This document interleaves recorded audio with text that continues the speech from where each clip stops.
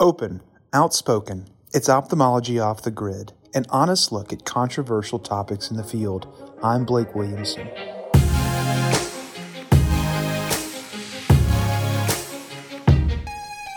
Hello and welcome to another episode of Ophthalmology Off the Grid. I'm Blake Williamson.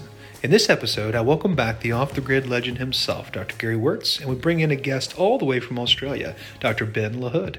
We talk about his path from medical student to New Zealand to his current position as an ophthalmic and refractive surgeon in Southern Australia, and he shares his perspective on the differences in the fields between his side of the world and ours here in the U.S. This and more coming up on Live, Laugh, LaHood. I mean, Ophthalmology Off the Grid?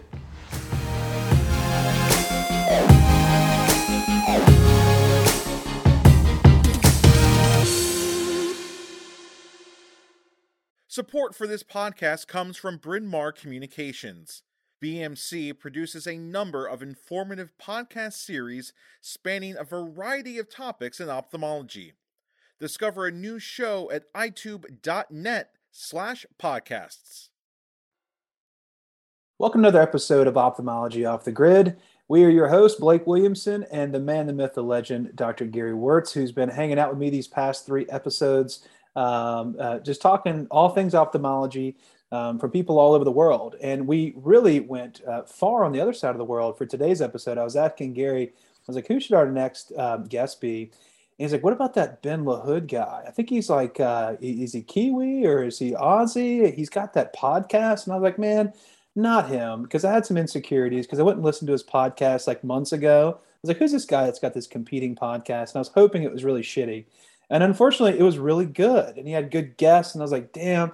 And then he had like an accent too. And I was like, you know what? That's frustrating. Surely he's not as good looking as we are. And then I look him up and he's not bad looking. And it's all these things. It's all these insecurities bubbling up, Gary. But nonetheless, he's an interesting guy. And I think that we're lucky to have him hop on with us all the way from Australia. Yeah, I agree, Blake. Ben, we've been kind of following you from afar. And I said earlier in the intro, when we were just sort of kicking things around, that, you know, I've been a big fan of your publications, your podcast, your shoe game is on point. All these things. You're an interesting guy. And I felt like it's been far too long for us to not have you as a guest. And I'm excited about the chance to get to know you a little bit better. Oh, well, thank you. Thank both of you so much for having me, because, you know, this is podcast inception. You guys are the OG podcast that inspired me. You know, I can quote, you know, open, outspoken. You know, I could go on, I could talk about that all day. I know all of your episodes. So I definitely don't want to think like we're competing. I would say you're the inspiration. But yeah, thank you very much for having me. So Ben, maybe for the first question, talk about why you have not invited us on your podcast, but we've invited you on our podcast. I know. This is embarrassing. That's the real question. Don't answer. I'm halfway kidding. I actually do have an answer though, Blake. I've got to say, the whole idea of ophthalmology against the rule was no guests. It's just me and Nick chewing the fat, chatting away. And it was actually the separate podcast that Alcon approached me to run, The Second Look, where I interview sort of famous ophthalmologists, if any of us are famous. Infamous. Yeah, exactly. So ophthalmology against the rule, no guests. So we can't offend anyone. I gotcha. Very, very cool. Yeah. So Ben, why don't you just take us through? I like to always, you know, kind of get to know our guests, and we'll get into ophthalmology specific topics maybe, you know, coming up, but give us a little bit of background of, you know, did you always know you wanted to be a doctor? If so, did you know you wanted to go into ophthalmology? Does ophthalmology run in your family? Like, give us the background of Ben LaHood growing up and eventually deciding he wants to become a doctor. Yeah, well, I'm from way down south near Antarctica. I'm down by Dunedin, so the bottom of the South Island of New Zealand. And that's where I grew up. It's a university town. There's not a lot else. And so I definitely don't come from a medical background. My dad would faint if he sees blood on TV. So when I was going through the end of high school, I remember going and seeing my high school guidance counselor and saying, you know what, I wouldn't mind going to med school. I think I could do this. And, you know, not many people from my school went to university. So the guidance counselor was like, I don't know, I've never been asked that before. I mean, in consideration, he was also the coach of the rugby team. So, you know, it's a bit of multitasking. But anyway, I went to uni, Did really well there. I think I was motivated to do well, got into med school. And then, going through med school, I think I was sort of more ticking things off I didn't want to do. I realized I do not want to be an obstetrician. It's too stressful. I don't want to be a pediatrician. Again, too stressful. You can tell I'm a bit of a chicken. And then what happened was I graduated from med school and I was a junior doctor. And over here, we become sort of general residents. We rotate around things. I'm doing all these rotations and I think, man, this isn't at all like Grey's Anatomy. This is, I haven't done like a single thoracotomy in the lift so far. Like, this is disgraceful. And so I quit. I was like, I'm out. I don't want to do medicine anymore. I'm gonna think of something else to do, but this just isn't me. I'm a paper monkey. I trained to be an ER. I was like, I want to be George Clooney. So I was really disappointed. And I went and I took some time out. And I went over to Australia, and seems to be my escape. And I went and spent some time on the beach. And this professor of ophthalmology back in New Zealand, Gordon Sanderson, he's passed away since, but he phoned me up and he said, "Hey, Ben, you're an idiot." And I was like, yeah, you've got a point there. You've got a point. And he said, "How about if I set up a job where you go to a small town and you just hang out in the eye department? They'll pay you a living salary. You can just sort of get to know them, maybe help out a little bit eventually. Just see if you like it, just see what you think." Because I'd done quite well in ophthalmology during med school. I'd won some prizes. And so I went to this small town, Nelson, and they really embraced me and I grew to love it and never looked back, became an ophthalmologist. So I've got a lot to thank that guy for, Gordon Sanderson. So I need to know how, like, Gordon didn't just know that you were on the beach somewhere. You must have met him at some point. What's the backstory between you and Gordon? Yeah, so when I was going through med school, we had sort of prizes in certain specialties, and I had an inkling that I'd like to do ophthalmology. And so at the end of all of our studies, when it was time for the ophthalmology exam, I said, "Hey, I'm not partying tonight. I'm studying. I want to win this prize." You win an ophthalmoscope. Who gets an ophthalmoscope? I really want one. And so that's how Gordon knew me. He was like, "Yep, that guy put some effort in. I think he might be all right." So he did know that we sort of kept in touch a little bit. And I think he realized that it was a really stupid move to just duck out of ophthalmology or duck out of medicine. When you were over there, what was your plan? Was this sort of like, I'm young, I'll figure it out? Or you're like, I just need some time to really consider my next steps? Did you not have a plan? Did you just want to be on the beach? I'm jealous of that. Blake, wouldn't you love to? And most importantly, at that point, did you consider a life of crime? Because that's right at the moment where a life of crime might be a good idea for a couple years. Right. Nonviolent crime.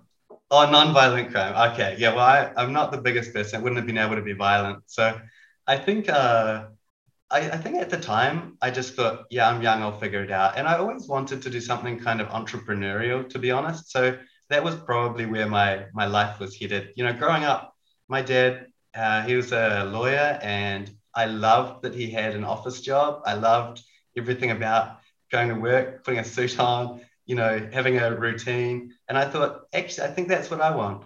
But duty calls. How is it difficult to earn a spot in residency over there in ophthalmology? In the United States, it's quite difficult. Is it similarly challenging, or is it easier? Can you just decide you want to do that, or? No, it's similarly nepotistic, and similarly, it's getting more and more academic, unfortunately.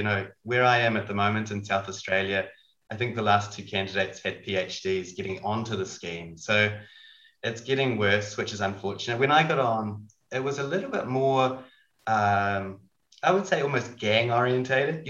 What's this guy like? Do I like Blake? Yeah, he's cool. Like, I wouldn't mind hanging out with him for the next 30 or 40 years. Yeah, that's fine.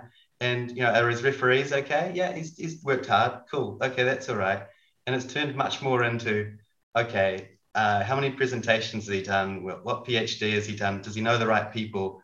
And it's a bit disappointing because people are getting on to ophthalmology training closer and closer to 40, and by the time they're going to get through and be working, there's going to be people thinking about retirement. So it's getting worse and worse. unfortunately, the bottleneck is we just don't have enough training spots.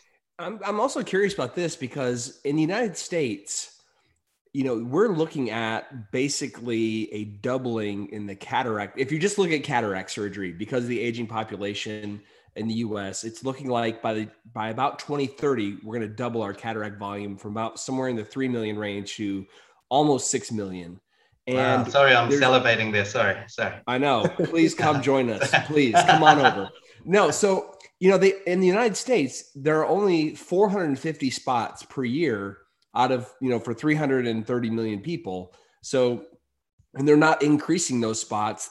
As a matter of fact, the government is not necessarily inclined to increase residency spots because they find that they spend more if they train more doctors. So never mind the fact that there are people out there who can't get care or that are, maybe waiting longer for those things. So is it similar in Australia and or New Zealand in terms of the aging population and a stable number, a stable, steady supply or low supply of ophthalmologists? Yeah, there is. We have started in New Zealand, at least, putting trainees out into smaller centers. So it used to be just very much the main centers, which to an American audience would seem like absolute country towns, but our big cities, used to take a handful of trainees, and now they're spending time a bit more rural, so that creates more spaces, but still well underserviced. And there were complaints previously about almost being on purpose, to try and drive people to private practice, drive patients to have their surgery done privately. I don't think there's a Illuminati doing that at the moment. I don't think that's really happening, but that's one view of people. But yeah, it's certainly still underserviced. And is that what's the general makeup? Are most cataract refractive surgeons, are they in private practices or that's like a mom and pop or one or two people, or is it multi-specialty clinics of 10 or 15 doctors? Are most people employed by university and hospitals? Obviously, it's a mixture of that, but is it heavily favored towards one or the other? Yeah, it's really variable. So in New Zealand, it's very much that most people work in the public system and do a little bit of private. And in Australia, it's the complete other way around, where most people work in private, do a little bit of public. So for instance, here in Australia, I do 1 day a week in public, and I'm seen as doing a lot of charity work. I mean, I sort of joke, but people are like, wow, that's so good of you. Whereas in New Zealand, people would be like, you sell out. I can't believe you only do 1 day. That's pathetic. So it does vary. And in terms of like big or small places, most cities will have 1 or 2 sort of large multi-specialist centers. And I was part of one of those in Auckland. And then I've moved to sort of a smaller boutique place where it's just me and another colleague. That's nice. And so you've kind of been able to appreciate both practice types. You've been in the big machine group practice setting, and you've been more boutique. What's kind of your feeling about, the differences between that? Because I have to tell you, Gary and I operate in very, very busy centers where we do a tremendous volume of cataracts, and we're lucky to do that. But sometimes I have lots of employees and lots of locations, but sometimes I'm like, man, it'd be nice just to have like one little center and maybe do like 10 or 15 cases in a morning and call it a day. The grass is greener. Oh yeah. Welcome to my world. Absolutely. So when I felt like when I was part of a big corporation, it's probably very different where you are, because I was junior. And so I really did feel like a bit of a hired cataract jockey, like you get to work. And so being part of a smaller practice where I get to make some decisions, a bit more autonomy, for instance, coming over to the ASCRS, I can just say to the team, hey guys, shut it down for a week, that's really nice. I do much prefer it, but it comes with its own challenges. You don't have the same marketing machine. You don't have the same finances behind it. Just even in terms of staff, you don't have so much subspecialization. You don't have so many. Yeah, all I do is refraction. You have to have people that can do the machines, take the data, do everything. So it's a lot more sort of fly by the seat of your pants. If someone's sick in the small practice, it's a day where I do everything. So they got their pros and cons, but I am really enjoying being part of a small practice. Yeah, I think having the ability to have autonomy is, in terms of your quality of life, that's everything. And Blake, I don't know if you agree with this or not, but it seems like with private equity that's sort of coming and gobbling up a lot of practices, and not to say it's every private equity, because I've had some conversations with folks who have said that they've pretty much been left alone. They can make their own decisions.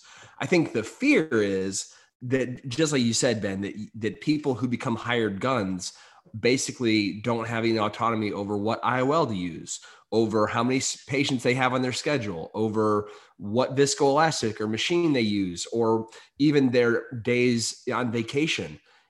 Those things really do end up mattering. And when you're a professional, so but I appreciate you saying that. So even maybe doing smaller volume, do you find more meaning in the connection to your patient in a smaller boutique? I really do. And I think, the patients enjoy it too, I'm sure. Well, I hope. And, I get to spend a bit more time with them. I know that there's a lot of focus on decreasing chair time.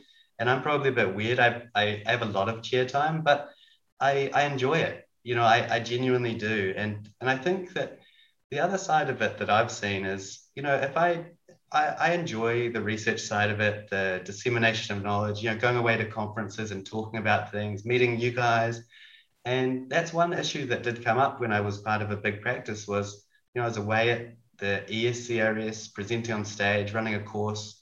I come home and all I can hear from my colleagues is, who does he think he is? Why is he away doing that? He should be back in the operating theater knocking out cataracts for us and making money. So it's actually, it's probably not quite as profitable, but it's a nice way of life.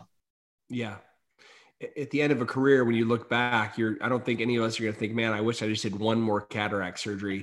I think we're probably going to think, I wish I would have had one more happy patient or one more good encounter or solved one more problem for our profession so that our people that we hand this over to in 40 years, are not banging their head against the same problem.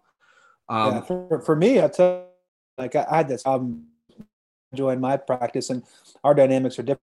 It was my grandfather's practice, and then he had 4 sons, and they all went into ophthalmology. I'm a 3rd generation, so it's a family business, wow. So that's good and bad depending on the day. But it was a similar deal. Like when I got started, I wanted to go out and share what I was doing. I was doing a lot of surgery, so companies gave me opportunities, and I was trying to differentiate myself. Like, hey, I'm not just my dad's son. I'm me, and I can contribute. And I spent the past 5 years doing that. But I'd kind of get the first couple year or so, I'd kind of get an earful like, man, you're missing a lot of days. And I'm like, for me at this point, it's about just preventing burnout. I can't just cut all day or see patients all day. I need to like go off and talk to you guys and complain to you guys and learn from you guys. That's like part of like the flow, Right. And Blake, I'll just say this. I think that, didn't your dad say that you used to be known as Chuck Williamson's son, and now he's getting referenced as Blake Williamson's dad? Yeah. Jim Katz, the famous Jim Katz and Pam Katz, literally they were somewhere and Pam said, "Oh, I think that's Blake's dad." And Jim turned and goes, it's a little So I thought I contemplated retiring at that point, but yes, I just bought a house, and so my mortgage calls.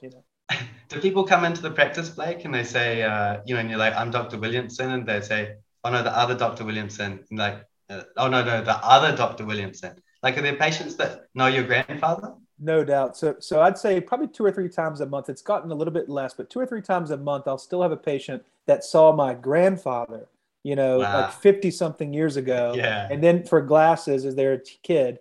And then my dad did their cataract, or my dad did their RK. And now I'm doing their cataract surgery, so it's like, it's pretty cool. That's beautiful. That's beautiful. It's great. It's great medico-legally too. If you had any trouble, you're like, no, that was a different Dr. Williamson. That's right. Oh, that's right. Yeah. That's right. So Ben, I want to talk to you a little bit about, I actually rarely delve into actually the nuts and bolts of ophthalmology, but while I've got you on here, I really want to get some of your perspectives. I feel like you've sort of made a name for yourself around astigmatism correction. It's something that I feel like, by reading some of your papers and listening to Ophthalmology Against the Rule, which is a great podcast. If anyone hasn't listened to that, you need to look that up. Ben LaHood, Ophthalmology Against the Rule. It's a fantastic podcast, very, very informative, but some interesting takes in that podcast about astigmatism.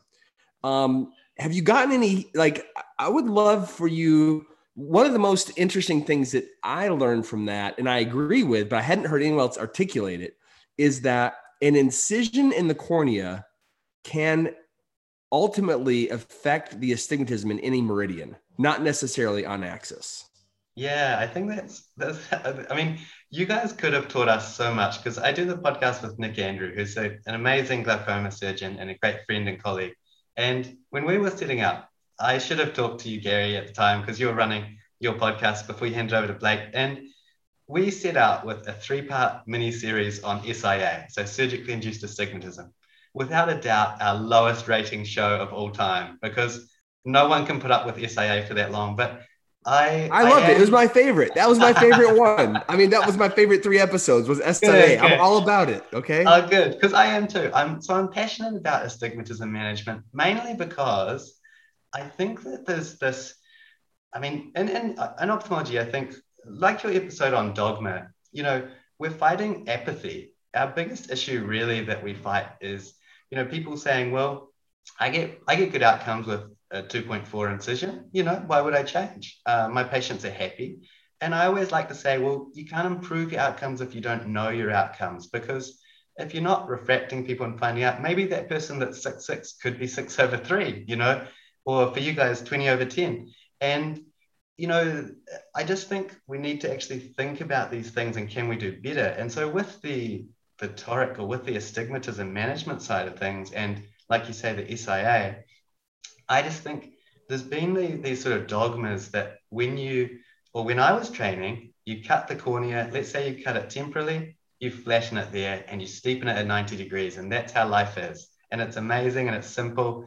And, you know, it always works the same way. Always works. And that's how I was trained. You know, I had consultants that were doing paired incisions and all this sort of stuff. And what you do is, if you look at it, if you actually take the time to look at your pre and post-op measurements, biometry, keratometry, you'll find that flattening effect can actually occur anywhere around the cornea. So if you cut temporally, you might get flattening at 90 degrees to that. And what people listening would think will be like, well, who cares? Well, I think where it matters is we're moving more and more towards doing premium IOLs. You know, I always like the thought that as soon as you've got the cataract out, that's a refractive procedure. You know, you've got this cataract out and you've cured the blindness. All right, now let's make things as good as possible. And if you do all the little things right, you'll get a good outcome. And one of them is thinking about that SIA. And one dogma that's gone around has been, when you're calculating a toric lens, put in 0.1 for surgically induced astigmatism, and it always acts temporally, and that's how it is. And when you map out, say you did 100 incisions temporally, and you map how each one will act on the cornea, they'll be all around the clock, and that's fine. They'll be all around the clock. Some might be 0.3 diopters of astigmatism change, some might be 0.5, you know, they might cause some big effects. The idea with that 0.1 is if you average them, and you average their direction, you average everything about them, their magnitude, you probably will get a 0.1 flattening effect on average. But the average doesn't matter for that individual patient. And so my drive has been to say to people, well, just put 0 in, because if you can't predict this at all, and I don't believe you can at the moment, unless you're using a tiny incision, and most people aren't using a 1.8 incision, just put 0, because if you're going to be out by 0.3, well, it may as well be 0 plus 0.3 rather than 0.1 plus 0.3. So it seems like a tiny pedantic thing, but I love answering the simple questions and trying to sort of just improve everyday surgeon's life. And that's just one little thing where you might just be able to creep in a little bit of incremental gain. Right. Yeah, I think that the biggest thing that people don't know about that is just comes back to vector analysis, and they forget that a vector not only has a magnitude, but it has a meridian too, you know. And so that's the biggest thing. And I think Doug and everybody at Baylor pointed that out, that like you got to consider the meridian. It's not, you know, and when you look at all that, it's close to 0. But we're talking about this, but people still will put in 0.3, 0.4 for their SIA to this day, you know. Yeah, and I think also that's that apathy thing, Blake, is that, that's what I've been told and my results are okay and they're fine. I was talking to Warren Hill for the Second Look podcast recently, and he analyzes everyone's refractive results. You can send him your results and he'll tell you how good you are, basically. And he said, he sends results back to people and he said, yeah, well, about 70% of the time you're within half a diopter. And they're like, rubbish. That is absolute lie. I know that I'm 90%, that's rubbish.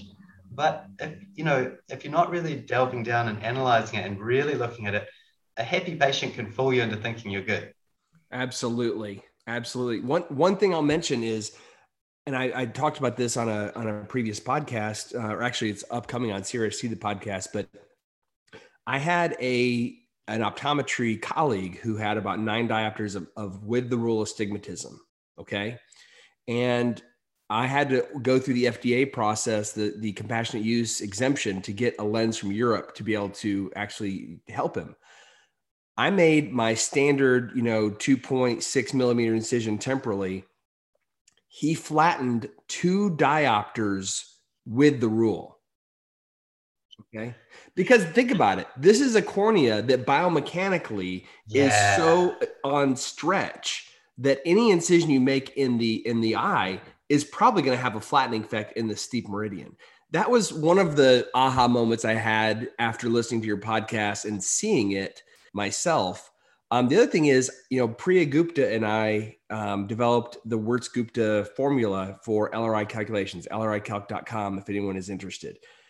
If you'll notice, there is no SIA box we do not let people actually input their SIA. And it's for the exact same reason that you said. I didn't want people putting in numbers that probably were going to steer them in the wrong direction. So I just basically eliminated that as an option. And so, and the other thing is, we always put the arcs on the steep axis. Now, I know arcuate incisions are not as in vogue in the rest of the world because you have like a T2, a lower toric option. And if we had that in the US, clearly we would use it. But since we don't have anything really less than about 0.9, 0.8, we want to do something to help people who are, in the lower astigmat category. So, but our calculator always puts the arcs on the steep meridian.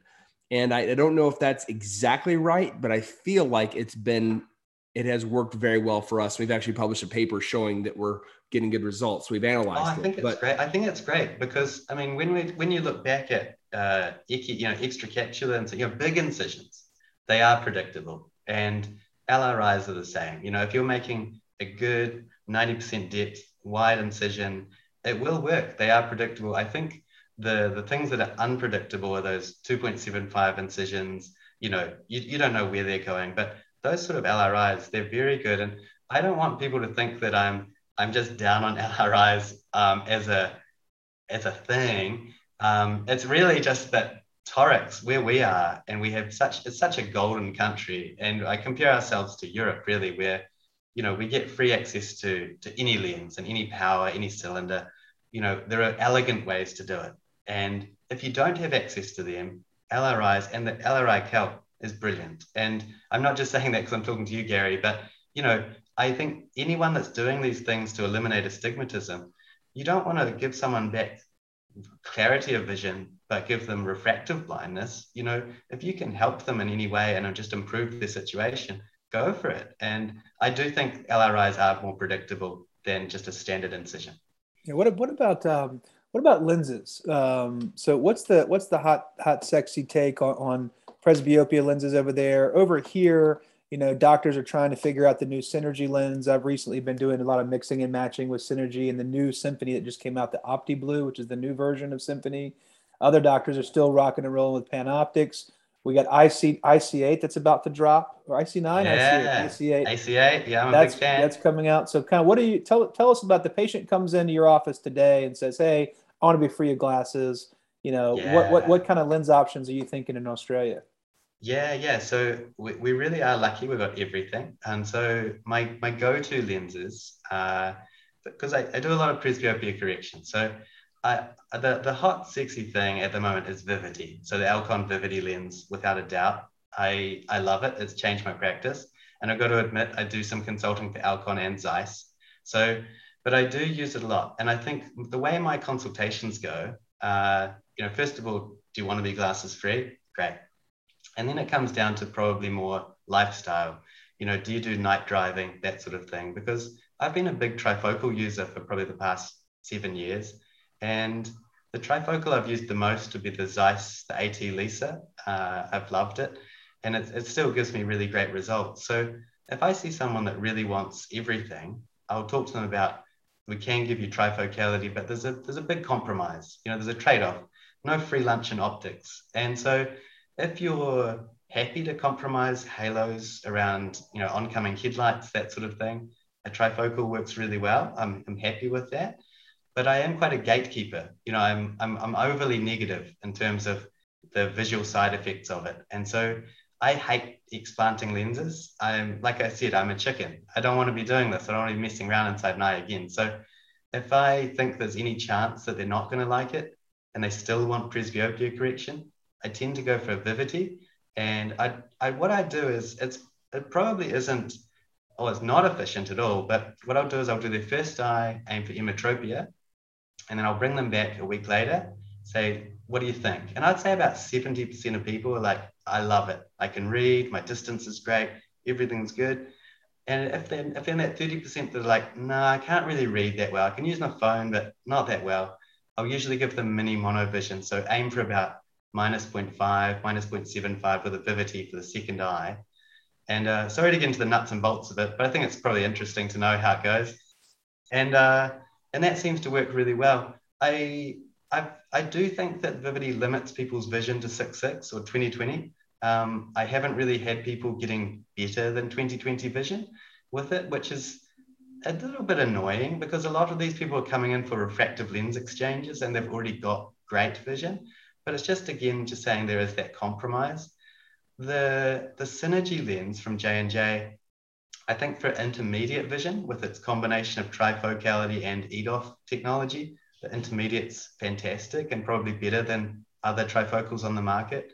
But I found that the distance quality, there've been a lot of talk about it taking a while to come in. You'll get your 20/20, but it'll take a while. Optically, that doesn't make a lot of sense to me. And I've had a couple of patients where they haven't got there. So I haven't been quite as big a fan of that lately. But there's some great lenses on the market. The other one that I use a lot is the IC8.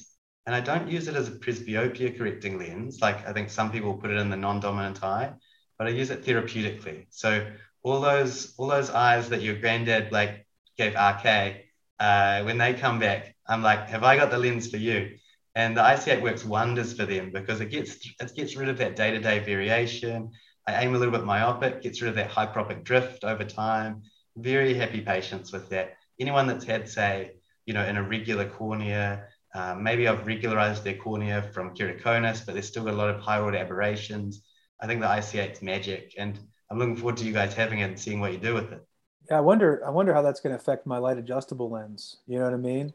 Yeah. Because that's where I'm positioning that, and I love it because I get to involve my optometrist and he does all the light adjustments, and it's a wonderful collaborative approach between MD and OD. But gosh, if we could just pop in an IC8, Gary, that sounds pretty nice to me. I know. Good. Yeah, I've been sort of thinking the same thing. And it is interesting how the lens was developed for one purpose, really to extend the depth of focus, but we're all thinking, oh, pinhole effect, this is going to be amazing on irregular corneas. And so I think what's interesting about the IC8 is it's going to find its beachhead market in the RK and the maybe the keratoconus eyes, or maybe even EBMD patients who have just an irregular cornea that is hard to figure out. So I think it's going to establish a beachhead there, and then we're going to figure out how does this work and how should we position this maybe in other patients. But I think it's going to be if I'm buying stock, I'm buying stock at IC8 right now. Like this lens is going to be here to stay. It's because we're always going to have the need for, to have a lens that helps sort of cover the sins of an irregular cornea. So I'm super excited about it. I think that any RKI that walks in the door, I'm already thinking you're getting an IC8. Yeah, it's totally. it's just that good because totally. It just eliminates so many problems. And when you think about it, it all originated from the camera inlay inside the cornea that people loved until it started wrecking their corneas. And so, it does work. We know the technology works. And from my experience, in terms of putting it in and it's centering, I had a few worries, what if this is a bit off center? What if there's a big angle capper? Those sort of things. It just works. It's very simple and it works. By the way, Ben, you know that Gary has a camera in his eye, don't you? I'm not sure if you know that. Oh, no. I'm kidding. No, I'm not that old, Blake. Come on. I was going to say, I'm sure he's too young. That yet. I'm sure he's too young for that, but yeah. That's right. I want to get back to the Vivity though, because this is actually an interesting conversation.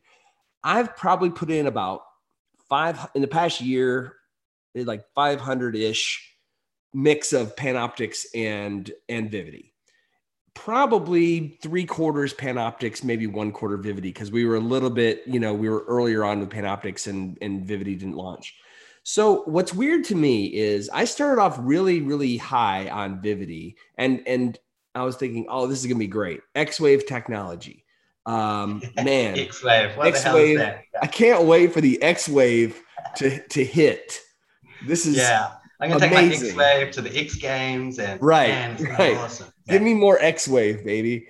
And so I don't understand it, first of all, and I don't like recommending things I don't fully understand. And I still don't fully understand it, except that in some ways it makes the optical path less like a V and more like a slope.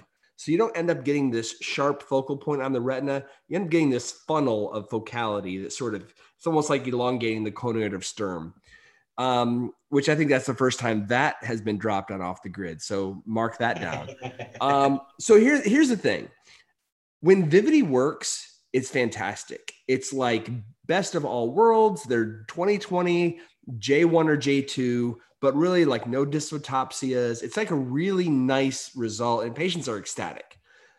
What's weird though is it's probably in the very same vein as what you're talking about with like 70% of your patients are happy and then 30% are like, I don't know, but like, it's not uncommon for me to get a patient who's like J4 or like and I can't figure out exactly why it is. Not like leftover astigmatism.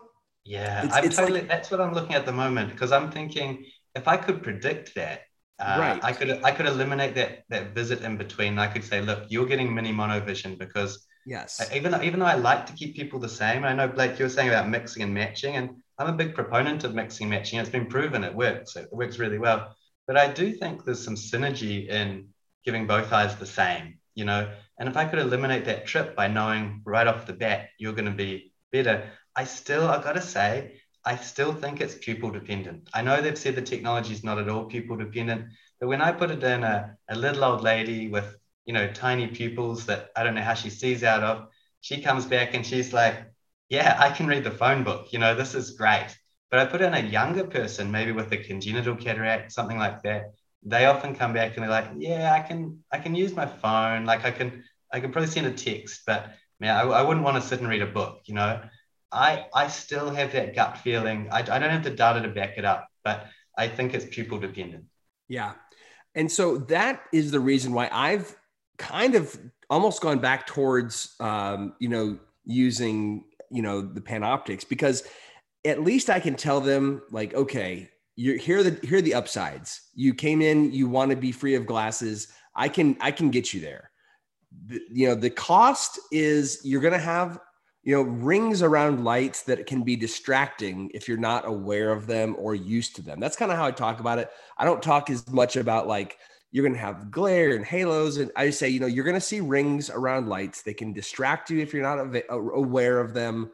But I talk about background noise being this is the background noise of optics. If a fan is on, generally you don't realize it until the fan turns off. You know, oh, that was on the whole time.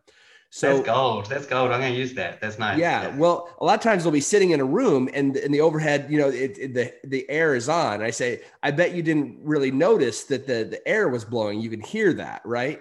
I say, okay, just like your brain kind of tuned that out, you will learn to tune out the rings around lights. So I feel like with Panoptix or with Synergy, because I've had good results with Synergy also. At least I can tell them like on the menu of options, this is the good side. This is the bad side. Yeah. Do you want this? Yes or no? And then if they complain afterwards, I can say, okay, yes, we talked about these things. And if you don't like it, I'll just take it out. And then, but with Vivity, I'm really scratching my head because it's like spin the wheel and they might be happy, they might be unhappy. And I've actually had to explant about the same rate of Vivity as I've had to explant Panoptix.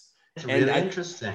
And I think that one of the things that's difficult is I hate as a surgeon when someone's coming to see me and I don't know my own thing. You know, I can't say a definite yes or no. I have to say, we'll see. I always hate the idea of like, we'll see. I know. I tell patients that I feel like a weatherman, you know, and I'm always, you know, I predict sun and the picnic is going to be fantastic. But when rain happens, you know, no one's happy. You know, I tell them about the computer models and, you know, all these things, but it just sometimes you don't fit the model. And that's sort of the conversation I have with them. So, you know, with trifocals, and I've got to put a plug in here at the ASRS meeting, I'm running a course on trifocals with Damien Gapnell and Michael Goggin. And I trust the technology. You know, I know that it'll work, and I know that there'll be people that will have side effects. But it is funny. It's sort of like it's this old-fashioned thing now. It used to be modern, but it's sort of this thing that I go back to, and I say, yep, if you want that, if you come in here and you say, I want vision at all distances, and I'm happy to pay the price. I'm happy to make the compromise. I just never want to see a pair of glasses again. I'm like, yeah, trifocals are for you. Yeah, I mean, and that's what, and with me, I didn't have as much success with Panoptix. I seem to be in the minority. I just couldn't get to work as well. But Vivity, I've had great success with, specifically because I only offer it to people who, you know, tell me I can't deal with halo and glare at night. It's that simple. So I mean, I automatically go to my mix and match because I agree with you, Ben. I can't get Synergy to work well for distance consistently. Like 25% of my patients are like, I don't love the distance, and they can't wait 3 months. That's not good enough. But the near is best in class, and the intermediate too. So in the other eye, I go with this new OptiBlue, and that works great. But when I'm talking to them about halo and glare, if they're like, you know, man, I can't do that. I drive a lot at night, etc. I immediately shift to Vivity and just say you're going to be in reading glasses. I think I tell them I'd be shocked if I can't get you to J5, knowing full well many of them will be J2. But if they are J5, then, you know, that's fine. And they'll have to occasionally wear readers. And so that's why I haven't had to take out any because of that. So I've had success with that lens, just with the expectation management. Yeah, I haven't taken any out. I think that, I mean, it's always underselling, you know, over delivering. It's always the way. But, you know, we're still, when I met with Alcon recently at an advisory board, I said, you know, when's the Holy Grail coming? When are we at Vivity, but it's stretched even further? You know, can we stretch that conoidal stem even further? And they're like, well, you know, actually, I think what you're talking about is an accommodative lens, and that's where we're all headed, you know. So we're not there yet. Well, with that in mind, Ben, what are the things on your radar that are exciting for, like, you know, we're all still kind of, I'm probably a few years older, but like, where do you see us heading and what things are on your radar that are really exciting? Because we probably consume the same general media, but you probably see some things over in Australia that we haven't seen yet. And I'm just curious of like, where do you think we're heading? What are you excited about? Well, I think this is going to come across really pessimistic, and I'm an optimistic person, so take this with a grain of salt. But I think we're going to come up against the asymptote of what we can achieve preoperatively. We're going to come up against, look, this is as good as we can measure your tear film. This is as good as we can measure you. But post-operative, what excites me is laser adjustable IOLs. So the technology that we've seen, you know, so far, I think Liliana Werner has spoken about it at quite a few meetings about the idea of taking an existing implanted lens and lasering it to either give it multifocality, give it an EDOF sort of style, taking that away again if people don't like it, adjusting it, not with the light adjustable technology, but literally docking with a laser and adjusting it sounds like it's to do with the hydrophobicity of the lens, almost like putting glistenings into a lens in a way, which, you know, some companies will be pleased with.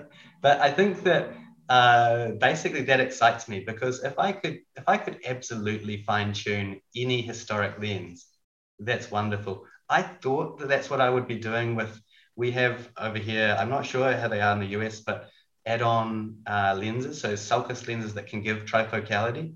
And I was quite excited by that. I thought, you know, this will be awesome. This will mean all of those people that come back that had lenses ages ago that couldn't have it, I can put them in.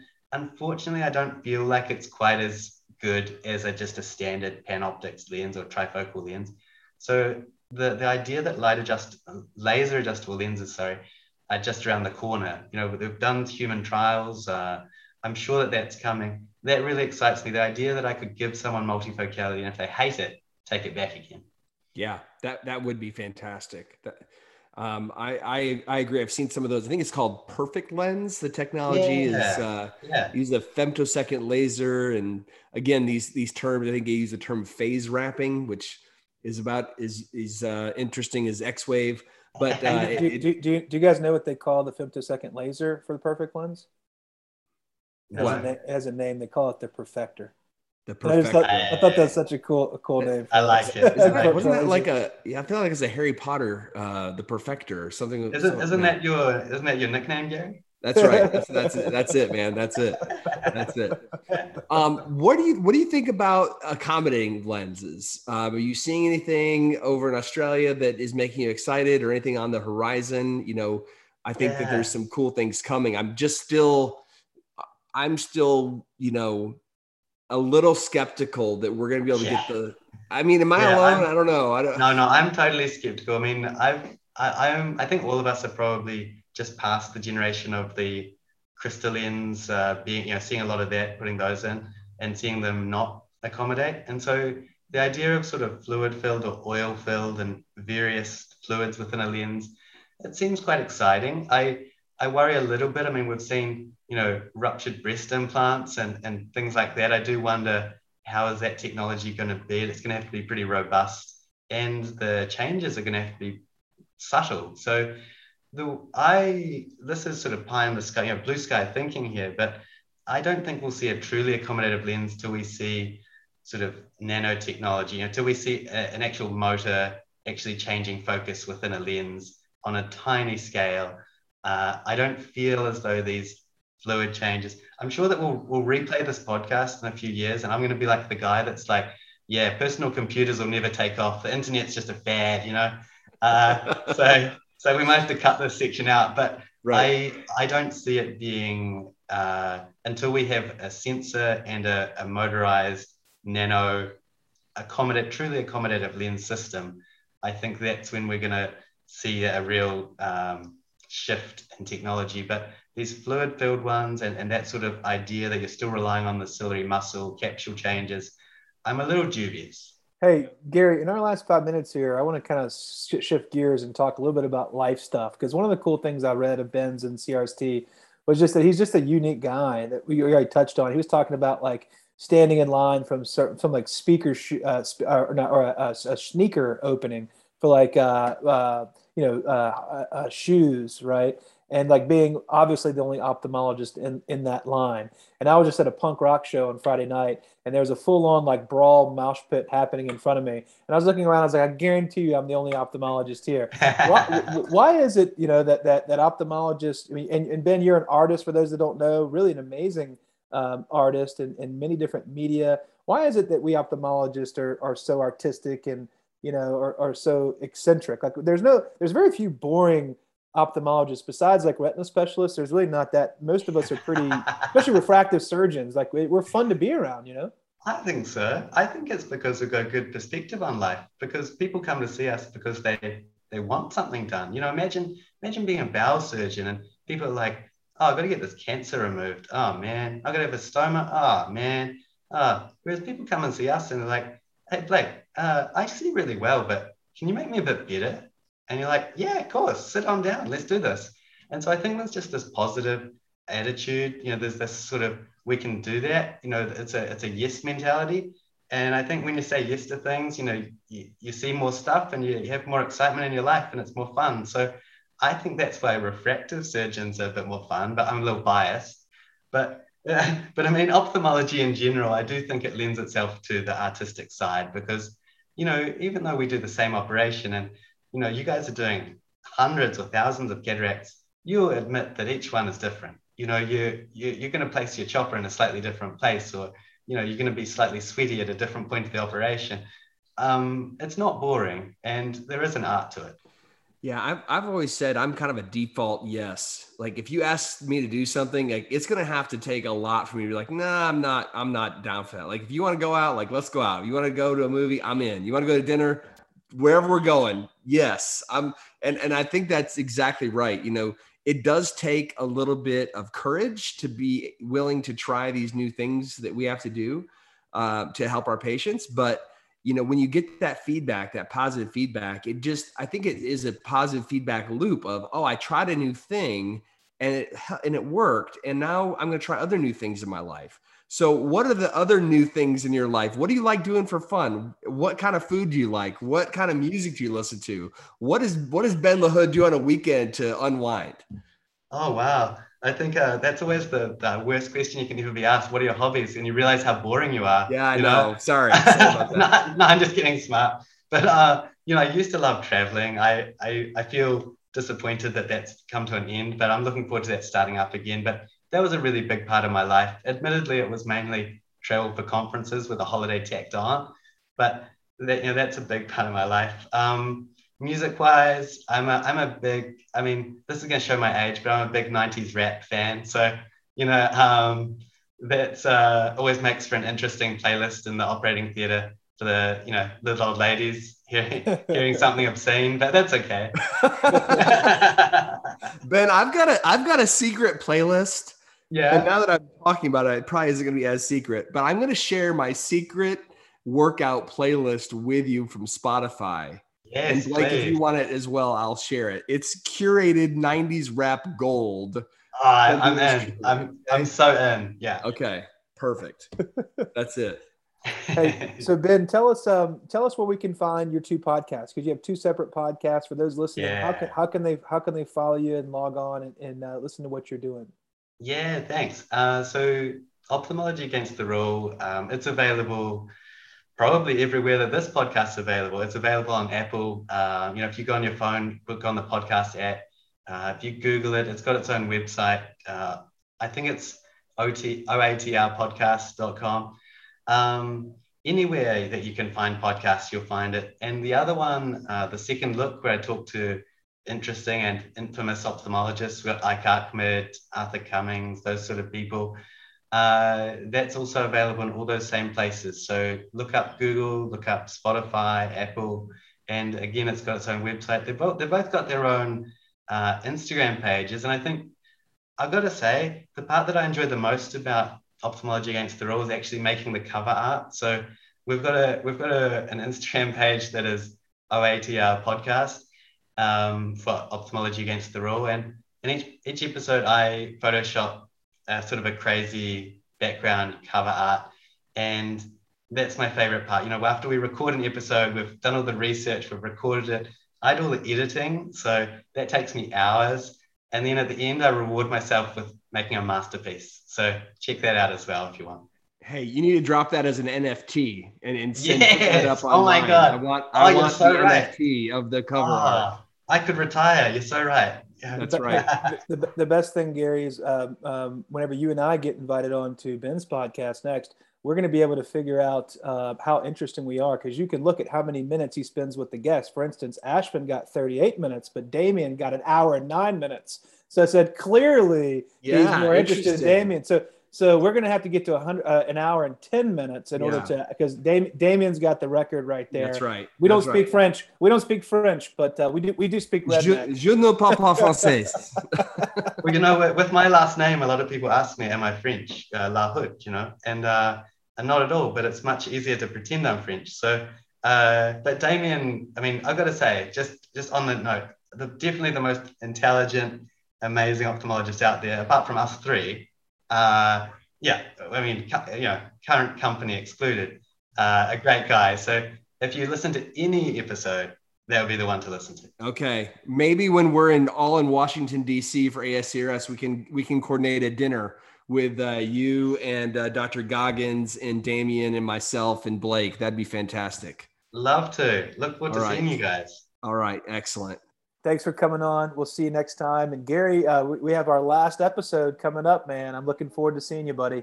All right. We're going to do it. It's going to be special. Thanks, man.